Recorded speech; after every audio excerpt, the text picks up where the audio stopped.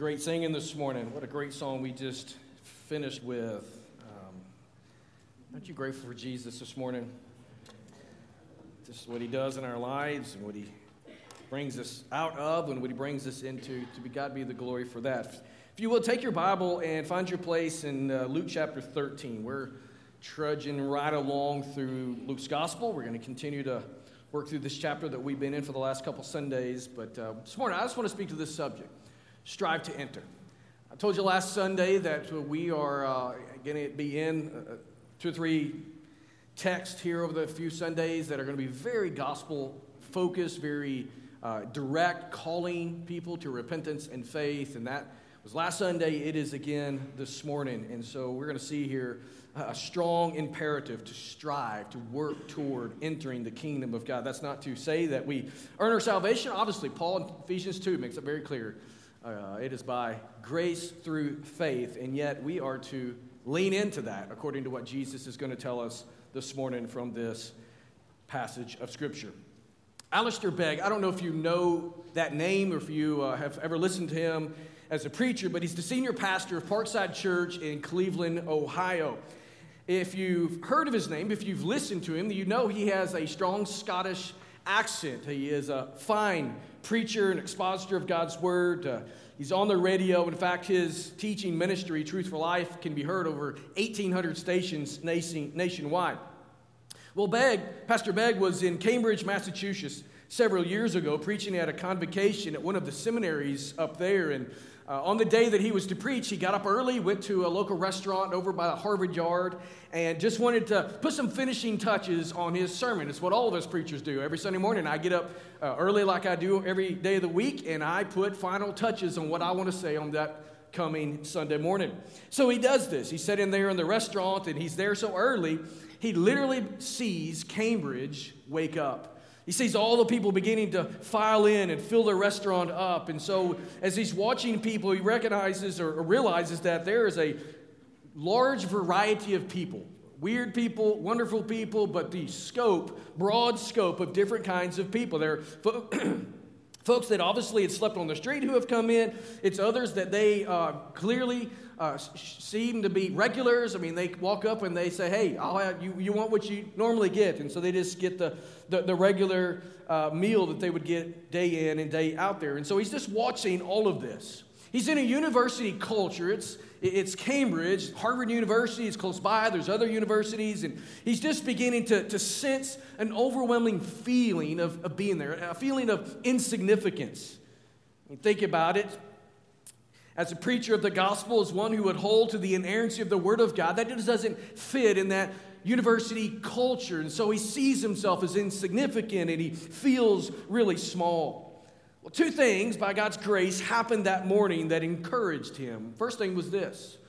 A sparrow came and landed on the table that he's sitting at inside of the restaurant. That would not only kind of freak you out and make you wonder who left the door open, but as he's contemplating how in the world this sparrow got into the restaurant and is it going to steal my hash brown or not, he's also thinking about what Jesus had to say about sparrows and how he takes care of the sparrows and how they're loved by the Lord. And so that encourages him that morning.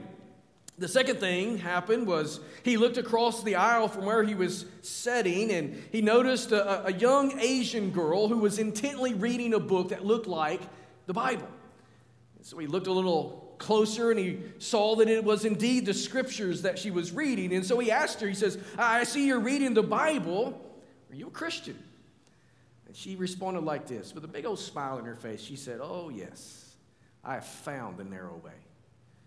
That statement puzzled him. Found the narrow way. He had never heard someone describe their testimony in those words before. And frankly, as a pastor, as a Christian of 25 plus years, 27 years, I've never heard someone describe their testimony with that type of statement. So the 2 of them began to talk, and the young lady shared how she had come from South Korea to study at Harvard, and he's just absolutely amazed by her story. Right here in front of him was this young lady 10,000 miles away from her Buddhist home with its 3 million gods, which in and of itself is the antithesis of the narrow way. But here she is sitting in this restaurant, studying and reading her Bible, talking about a Christian faith. On top of that, she's She's been plunged into the culture, the university culture of Harvard, which absolutely tolerates everything with the exception of the narrowness of the gospel. Despite those influences, she's profoundly solid in her Christian faith, or maybe it's because of those influences. It's led her to be able to express that faith with such an unabashed acumen as the narrow way. As you might imagine, the pastor was greatly encouraged that morning, and he went off to preach in communication, and he preached. He preached the narrow way of the gospel. The young Harvard student had understood and appropriated a kingdom truth that today, as we think about this, we realize that too many Christians gloss over, especially if we live in a friendly Christian subculture. And I would say that we sort of live in that friendly subculture here in Powhatan. This young lady from South Korea recognized that entrance into the kingdom of God, God's kingdom, is narrow. This morning, as we move forward to the next pericope in this gospel that Luke has written for us, we're going to see here that Jesus presents at least three truths. The three truths we're going to look at, but he's going to give us this imperative that leads us to understand these three truths. And the imperative is that we need to strive to enter the kingdom of God. And so if you've got your place there, let's begin reading in verse 22.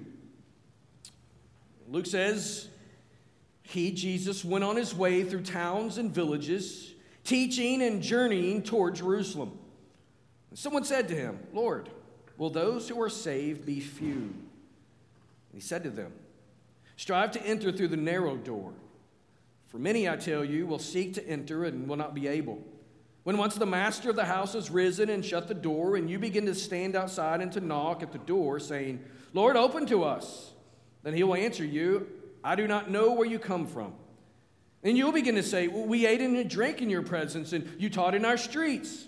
But he will say, I tell you, I do not know where you come from. Depart from me, all you workers of evil. In that place there will be weeping and gnashing of teeth when you see Abraham and Isaac and Jacob and all the prophets in the kingdom of God, but you yourselves cast out. People will come from east and west and from north and south and recline at table in the kingdom of God. And behold, some are last who will be first, and some are first who will be last. As we read these verses here, we see the Lord Jesus is not only announcing the kingdom of God, but if you listen intently, you notice and you caught that he's also urging us to enter it, right? Now, contextually, we understand what verse 22 tells us is that Jesus is no longer in the synagogue. I mentioned last Sunday that the passage we were looking at last week was the last time we'll see Jesus preaching, teaching on the Sabbath in the synagogue. Now, he's going to do some other things on the Sabbath, but no longer will he be seen preaching in the synagogue. Now, contextually, he's moving toward Jerusalem. He's moving toward the place where a cross awaits him. His appeal here for the people to strive to enter through the narrow door, it comes in response to a question that's asked him. A person comes up and says, Lord, will there be many who are saved, or are there just going to be a few who are saved? And we have no way of knowing what the intention was behind this question. It was perhaps asked with a smug sense of self-complacency. I mean, after all, the general mindset of the Jew was that they were going to enter the kingdom of God. All Jews, except for maybe those few terribly evil Jews. So in other words, only the worst of the worst Jew would be excluded from the kingdom, but everyone else, because they were of Abraham, goes to the kingdom of God. I mean, this was explicitly taught in the Mishnah. It's also possible the question was asked from a sincere heart, from a position of someone who wanted to know the depth and the breadth of God's saving love. Lord, do you weep over the lostness of the people in this land? And so are you going to save all of them? Are you going to save the vast majority of them? So we don't know the disposition behind the question. We can only speculate.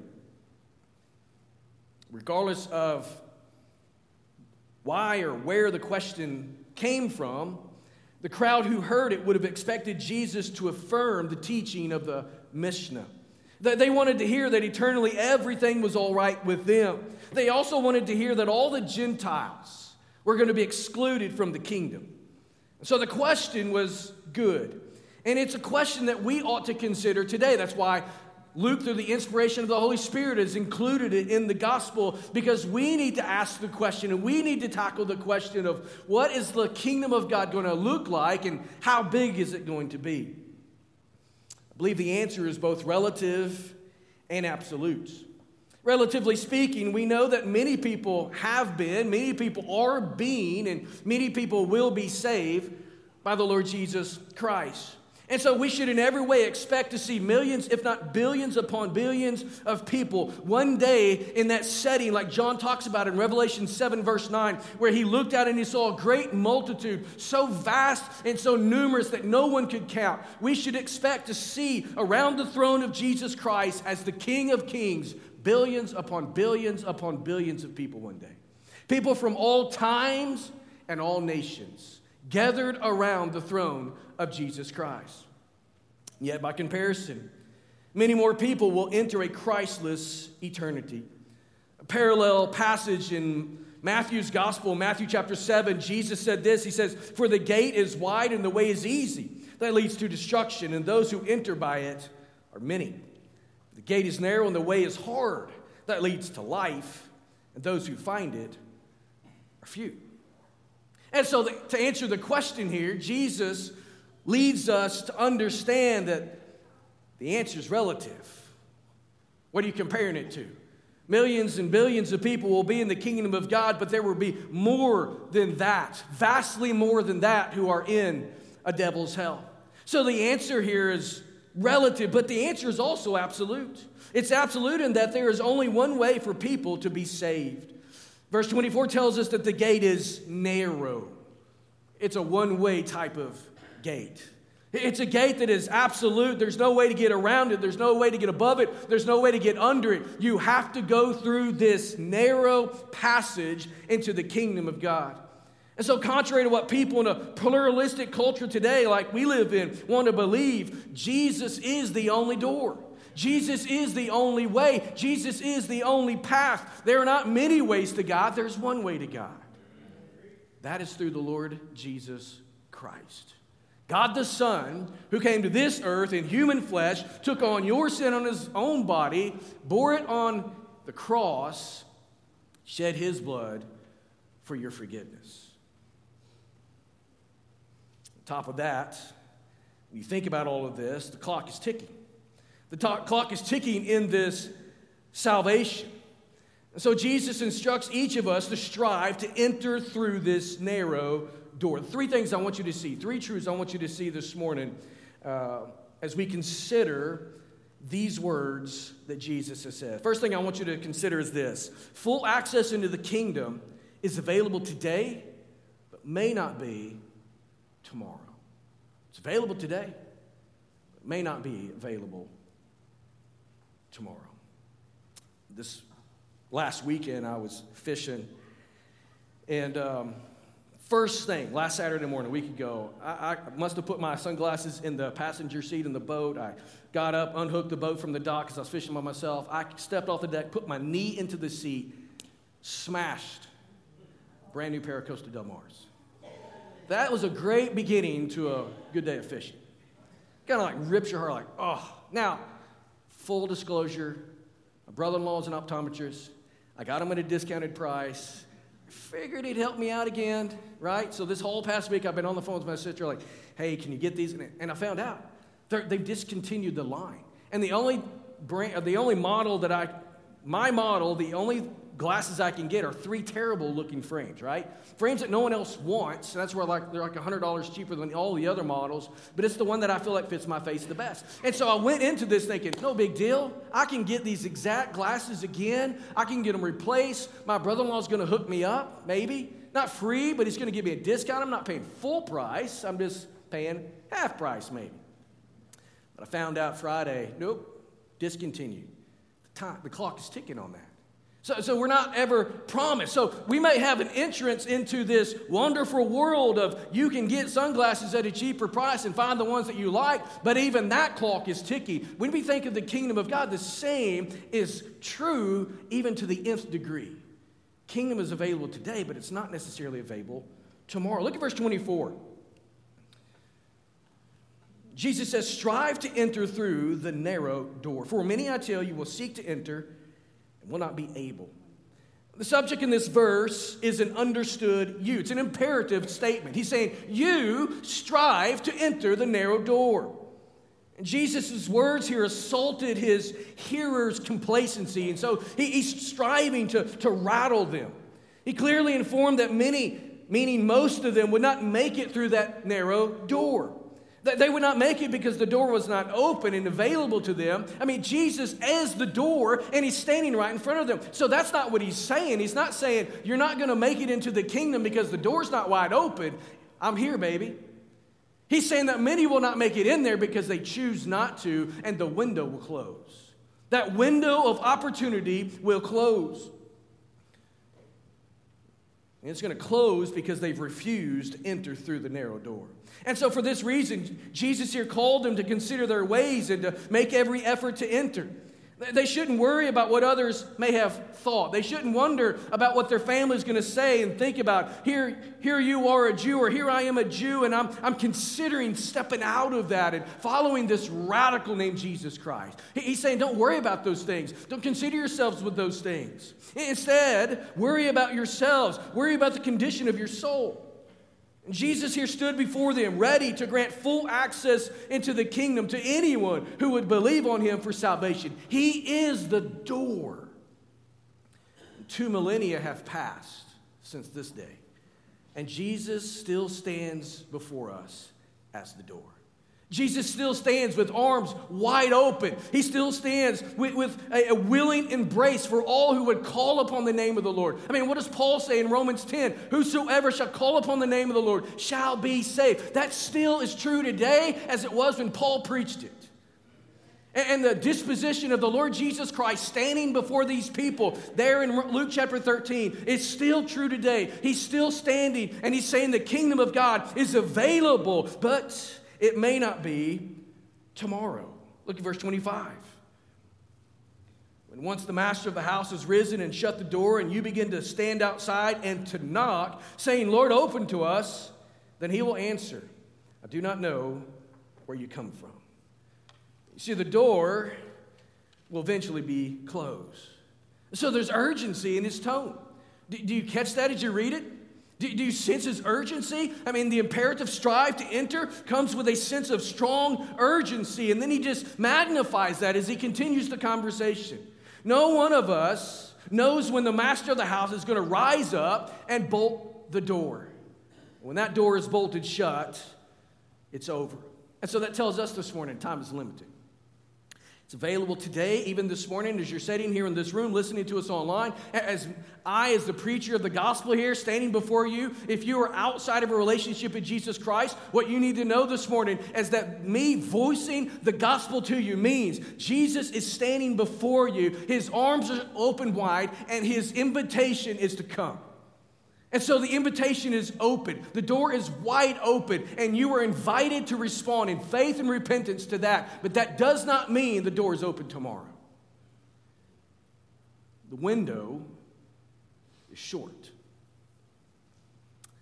This past Friday, 2 days ago, was the 30th anniversary of my dad's death. September 22nd, 1993, he died around 4 p.m.-ish. in the afternoon. Died in a work accident. He was 35 years old. My mom was 33 years old. I was 15. I was a sophomore in high school. My sister was 13 and an 8th grader. And to this day, I can remember I played football, and the high school that I was attending was across the highway from the hospital in our city there in Springdale. And I remember as I was getting out of practice that afternoon around 5:15, hearing ambulances come to the hospital, and I believe with all of my heart they were carrying my father's body. I grew up in a Christian home, sort of. Told you my testimony.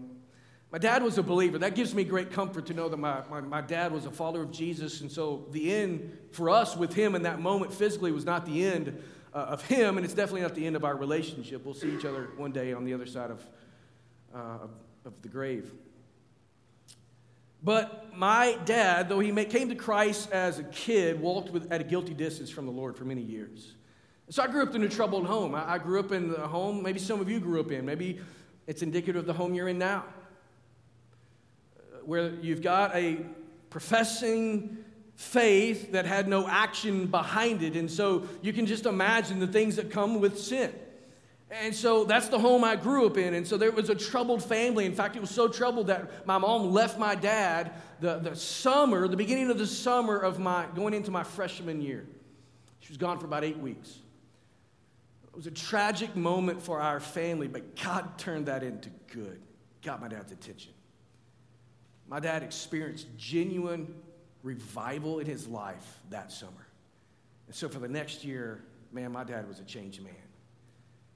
Made sure his family was in church every single Sunday. I went kicking and screaming, so I'd go to worship, and I enjoyed that. I didn't really like Sunday school too much, and so, we grew up in a mega church, and so I could kind of just walk the halls and float and usually go unnoticed, and so I wasn't fully in at that point, but my dad was committed to make sure that we were in church on those Sundays.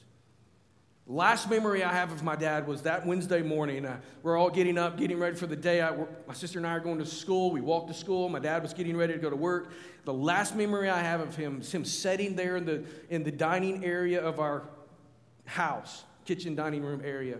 He's reading his old King James Bible and praying before he goes to work.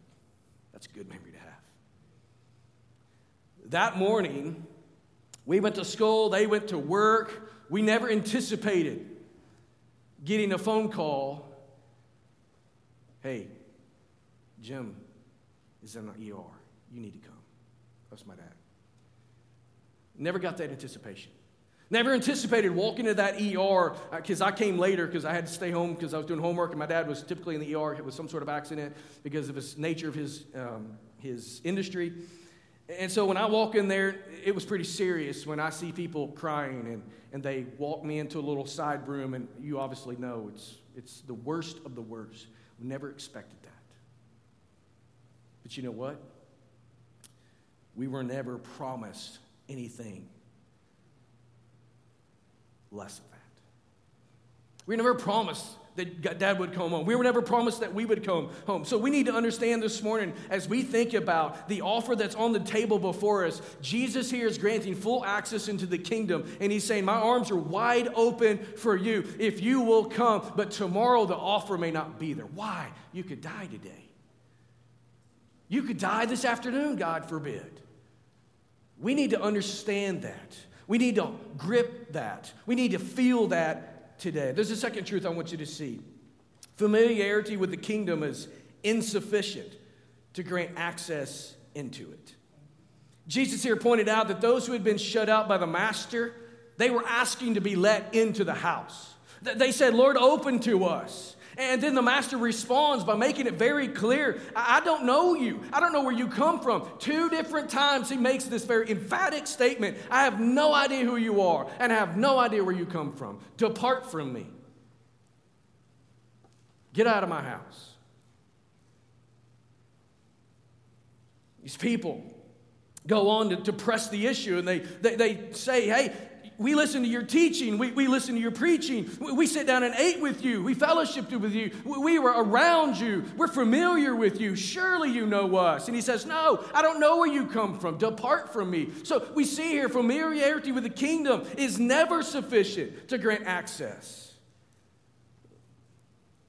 Instead, it's nothing more than an easy ticket to a place of weeping and gnashing of teeth. A place where we can view in and see Abraham and Isaac and Jacob and the prophets in the kingdom and all the people of God. And we can see that and we are left out of that. Jesus here was making the case that their perceived Jewish privilege had better make a spiritual difference or it's for nothing. And this morning I would add to that, and I would say our distinct privilege as Baptists sitting in this church that has such a heritage, it better make some spiritual difference in your life or it's for nothing. It ought to lead you to faith and repentance in your life. It ought to lead you to getting on your knees before God. I'm telling you, you cannot just attend church and expect it to change your life. Strive to enter, Jesus says. Jews here had a presumption that many of us have in our own lives. This presumption put them in grave danger of a devil's hell. You see, they presumed that salvation would come to them just because they're Jews.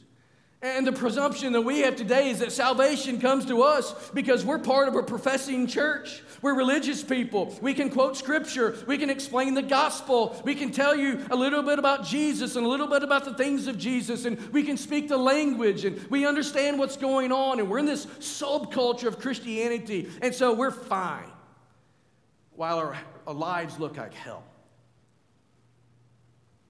That's where the Jews were. And that's where we are in many ways today. By all accounts, these Jews looked the part. And today, by all accounts, we look the part. But many of us have never came to saving faith in Jesus as Lord and Savior. So the Lord's words here in these verses are not meant to inject fear into our lives. They're meant to draw us in and take a serious assessment of our spiritual condition. Am I a follower of Jesus Christ? Pastor, I prayed a prayer. Pastor, I walked an aisle. Pastor, I was baptized by so-and-so at such and such church on such and such day. We can name all those things. Has it made a difference here? And is it expressed in how you do this? You live life. You see, Matthew 7 is a parallel chapter to Luke 13. Matthew 7, he says there, not everyone who says to me, Lord, Lord. We may call Jesus Lord, we may refer to him as Lord, but there's a big difference between professing and believing on him. So we need to assess ourselves to make sure that we are indeed walking through that narrow door. A passing acquaintance with God is not the same as knowing God. There's an eternal difference between knowing God and knowing him personally. Knowing about God and knowing him personally. See, familiarity with the kingdom is always insufficient. So we should strive to enter the narrow door. There's a third truth. Fear of God's judgment should motivate entrance into the kingdom. Look at verse 28. He says, in that place there will be weeping and gnashing of teeth when you see Abraham and Isaac and Jacob and all the prophets in the kingdom of God, but you yourselves cast out. Can you imagine how that would have felt to them? No. I'm of Abraham. I follow Isaac. I'm of the lineage of Jacob, and I believe the prophets. I'm reading them. No, he says you're excluded. Verse 29, and people will come from east and west and from north and south and recline at the table in the kingdom of God. Man, that's a beautiful picture of Revelation 7:9. And behold, some are last who will be first, and some are first who will be last. We see in all of this is that the judgment of God is a real and present danger. Hell is a real place. You see, in this story, a door is shut, a verdict is made, and a sentence is given. God's judgment in all of that is just. Amen? We all deserve a devil's hell. Two complementary things kept these people out of the kingdom. First, they possess no relationship with the master. So just go with me in the text here. Go with me in what Jesus is laying out. They come to the master and the door is shut. It's bolted. You can't get in. They're standing outside and knocking. And he says, I don't know you. He's like, no. You do know us. We fellowshiped with you in the streets. We listened to you teach. We ate with you. We did all of these things. He's like, depart from me. I don't know you. See, they possess no relationship with the master, which is indicative by him saying, I don't know who you are, or I don't know where you come from. Twice Jesus issues this categorical denial of a relationship. So he doesn't know them, even though they're claiming to know him. So to the master, they were nothing more than strangers. And today, sitting here in this room, listening to us, you may be in that boat. You know about God, you know about Jesus, you know a little bit of his word, you know those things, you're acquainted with the things we do in church. And so you would be, if the door is shut in your face and their access into the kingdom is denied, you would be knocking there saying, no, I've got my badge. I know the language, I know these things, I've been a part of religious activities. And Jesus would say to you, like the master, depart from me, I don't know you. That ought to create fear. The fear of God in our lives, the fear of judgment that we rightly deserve. Secondly, they trusted in their superficial superficial knowledge of the Master. Their familiarity with God inhibited their fear of God. Jesus goes on to frankly correct their soteriology, correct their theology of salvation. You see, salvation comes to those who in faith have turned to Jesus and away from their sin. God's just judgment, on the other hand, rightly comes to those who have rejected him. That's what he wants them to understand. It comes to them regardless of how familiar they may be with his ways. So this judgment is a real place of torment. The Bible is very clear about this torment that we're going to experience, or those who are outside of Jesus and die. There's a place of torment that's awaiting those people. It begins in a place called hell. Luke 16 talks about this place that the Bible refers to as hell. It's a place of torment. It's a place of agony. It's a place of weeping and gnashing of teeth. Luke 12:5 actually is the verse there. But that place of torment will culminate in a place that's referred to in Revelation 20, verse 15, as the lake of fire. And so hell is a temporary place of judgment where people are cast into upon death as they're awaiting the final judgment. And that final judgment comes after the millennium. That final judgment comes at the end of all things when Satan himself will be judged by the Lord Jesus Christ and he will be cast into the lake of fire. And so those people who reject Jesus, who deny the kingdom of God and are denied access into the kingdom of God, they will be granted access into the place they deserve. That is hell and the lake of fire. And in both of those places, we see this picture scripturally of weeping. I believe this weeping is partly due to regret. It talks about here how you're going to see Abraham and Isaac and Jacob and the prophets and the fact that you're not there in the kingdom. There's going to be regret. For all eternity, sinners will remember those moments when they knowingly and willingly rejected the free gift of the gospel. That'll make you weep for all of eternity. It seems that sinners will be able to at least see in part the beauty of heaven from the pits of torment. We see the picture here of Abraham, Isaac, Jacob, the kingdom, or the prophets in the kingdom. You go to Luke 16, what I was sort of referring to earlier, and what you see there is Abraham's bosom. That story that Jesus told, that Lazarus, that man who went to hell, or the rich man who went to hell versus Lazarus, he looks up into Abraham's bosom and he sees all of it. He sees Lazarus. So there's some sort of way, it seems, that those who are in torment eternally in a place called hell will be able to gaze into the kingdom of God in heaven, and that will create great regret in them. I don't know all the details of that. We just got a couple windows into that. I'm not going to build a theology around that, but that seems to be what the Lord Jesus here is laying before us. And so this image will torment sinners for all of eternity. I rattle someone's cage. It's also going to be a place of weeping because of the torment sinners will endure for all eternity. It's going to be a place of never-ending pain, as the Bible describes very loosely. In both places, there's going to be gnashing of teeth. This phrase, gnashing of teeth, speaks of rage, fierce rage. So while sinners will lament their failure to come to Christ, it's never going to lead them to repentance. Not one single person, not one single demon, never the devil himself will ever lament and regret their actions in this life to the point they say, Jesus, you're king. That opportunity's passed.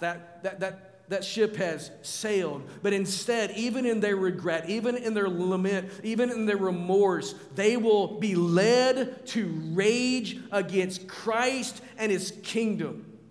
They will watch Jesus and believers from the pit of hell, and they will gnash their teeth. They will join the demons of hell and gnash their teeth against the Lord and his people. Many times we might read this gnashing of teeth and say, well, that's torment that's brought to sinners because they're being punished in hell. And yes, there's probably some of that. That's just aiding or adding to that agony and punishment, eternal punishment that they rightly deserve. But I believe the main focus of gnashing of teeth is those sinners who are so rebellious against God, that even in their remorse of their decisions are never led to faith and repentance. So like rabid dogs, they gnash their teeth at the Lord Jesus Christ and his people for all of eternity. A miserable experience. So Jesus' depiction of this hellish place and how people end up there was meant to motivate these Jewish listeners. Again, in their minds, they were first in line to receive the blessing and the rewards of the kingdom. But their rejection of Christ, according to verse 30, seems to have put them at the last of the line, the end of the line. The rejection of the Lord Jesus meant that the Lord was turning to the Gentiles. And so we do see a few Jews. The apostles are Jews. The early church is full of Jews. We see a large conglomerate of Gentiles that come into the kingdom. But by and large, the Jewish people have been put on the back burner. I think that's what verse 30 is leading us to believe here. But really what we need to see more than anything is that our spiritual, quote-unquote, privilege is for nothing if it doesn't lead us to a healthy fear of God that leads us to repentance and faith in Jesus Christ as Lord and Savior. That's what it means to strive to enter the narrow door. So Jesus is asked if those who would be saved would be few. This morning, as we contemplate this question, we need to just hold very tenderly the judgment of God.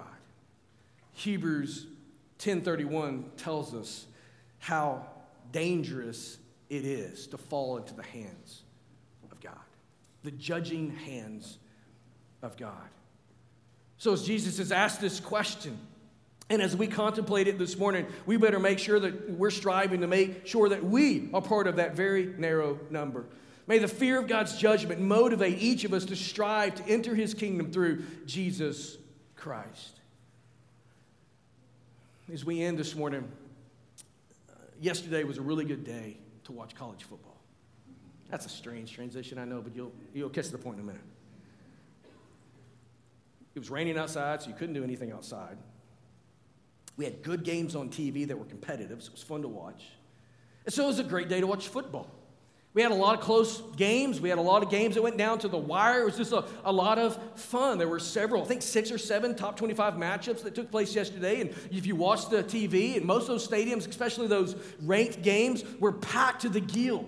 So I was watching yesterday evening my Arkansas Razorbacks going down to Baton Rouge, Louisiana to take on the LSU Tigers in Death Valley, which is always an interesting place to play. That's become a pretty good rivalry between LSU and Arkansas. And so as I'm watching that on television there in that stadium that they refer to as Death Valley, 102,000 Tigers and Hogs, largely Tigers, were in that stadium cheering their team on. Stadium size in the SEC, which is my kindred, that's a big deal. It's a point of pride. Man, we got 110 in Neyland. We got 92,000 in Athens, Georgia. In the SEC, that's braggadocious type things.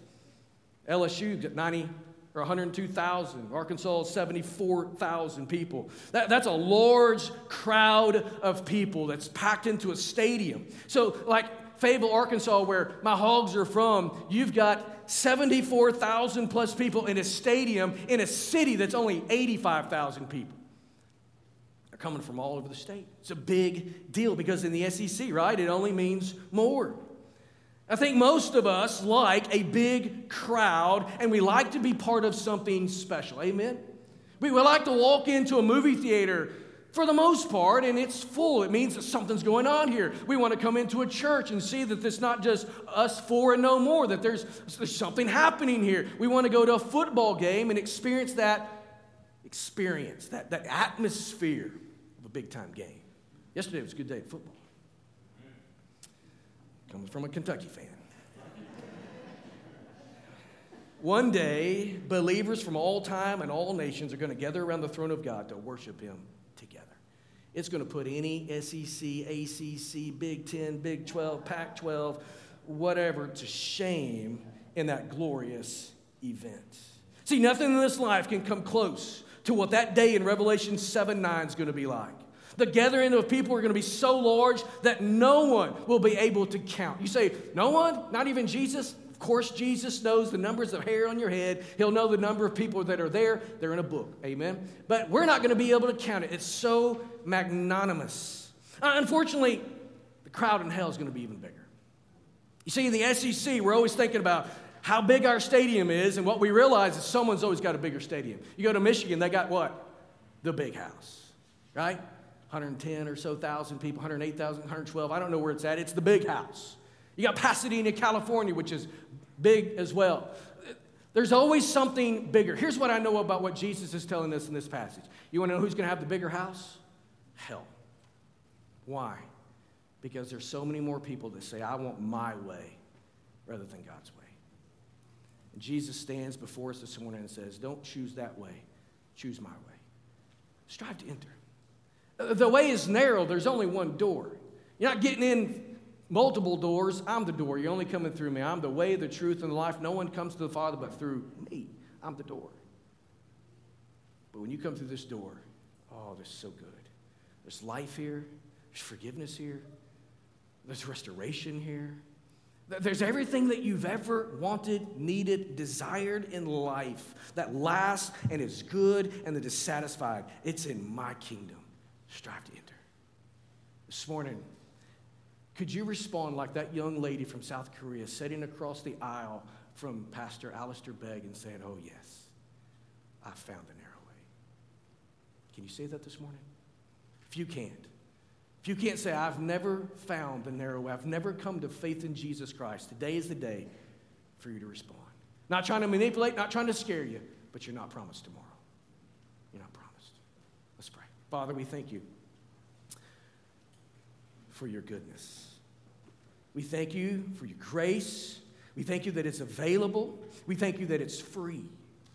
We thank you today that there's a door standing before each and every one of us, and many in this room have entered through that door, and we're in relationship with Jesus Christ. Unfortunately, some believe they've entered that door, but they stand on the outside, and there's coming a day the door will be shut and they will be excluded. There's some who've never even got close to the door. Lord, they don't even know what the door is until today, and they're sitting here and they've heard, and now they're beginning to understand. And I just pray that through the power of the Spirit of God, the inspiration of the Spirit, you'd open our hearts and minds to the truth that the Lord Jesus has laid before us. And that our number one desire would be to strive to enter the narrow door. Help us to faith into Jesus. God, help us to turn from sin and self. May we respond this morning in faith with repentance. This time's yours. Trust you in it. Now give us boldness, courage, and an openness to say yes to Jesus. For it's in his name that we pray. Amen. You've heard the invitation. We trust that you and your family have been encouraged and blessed today. If you have just made a decision to follow Jesus, or if you would like to pray with someone, or even if you want to know more about our church, please contact our church office or send us an email. We are looking forward to seeing you next week here in person or online. See you then.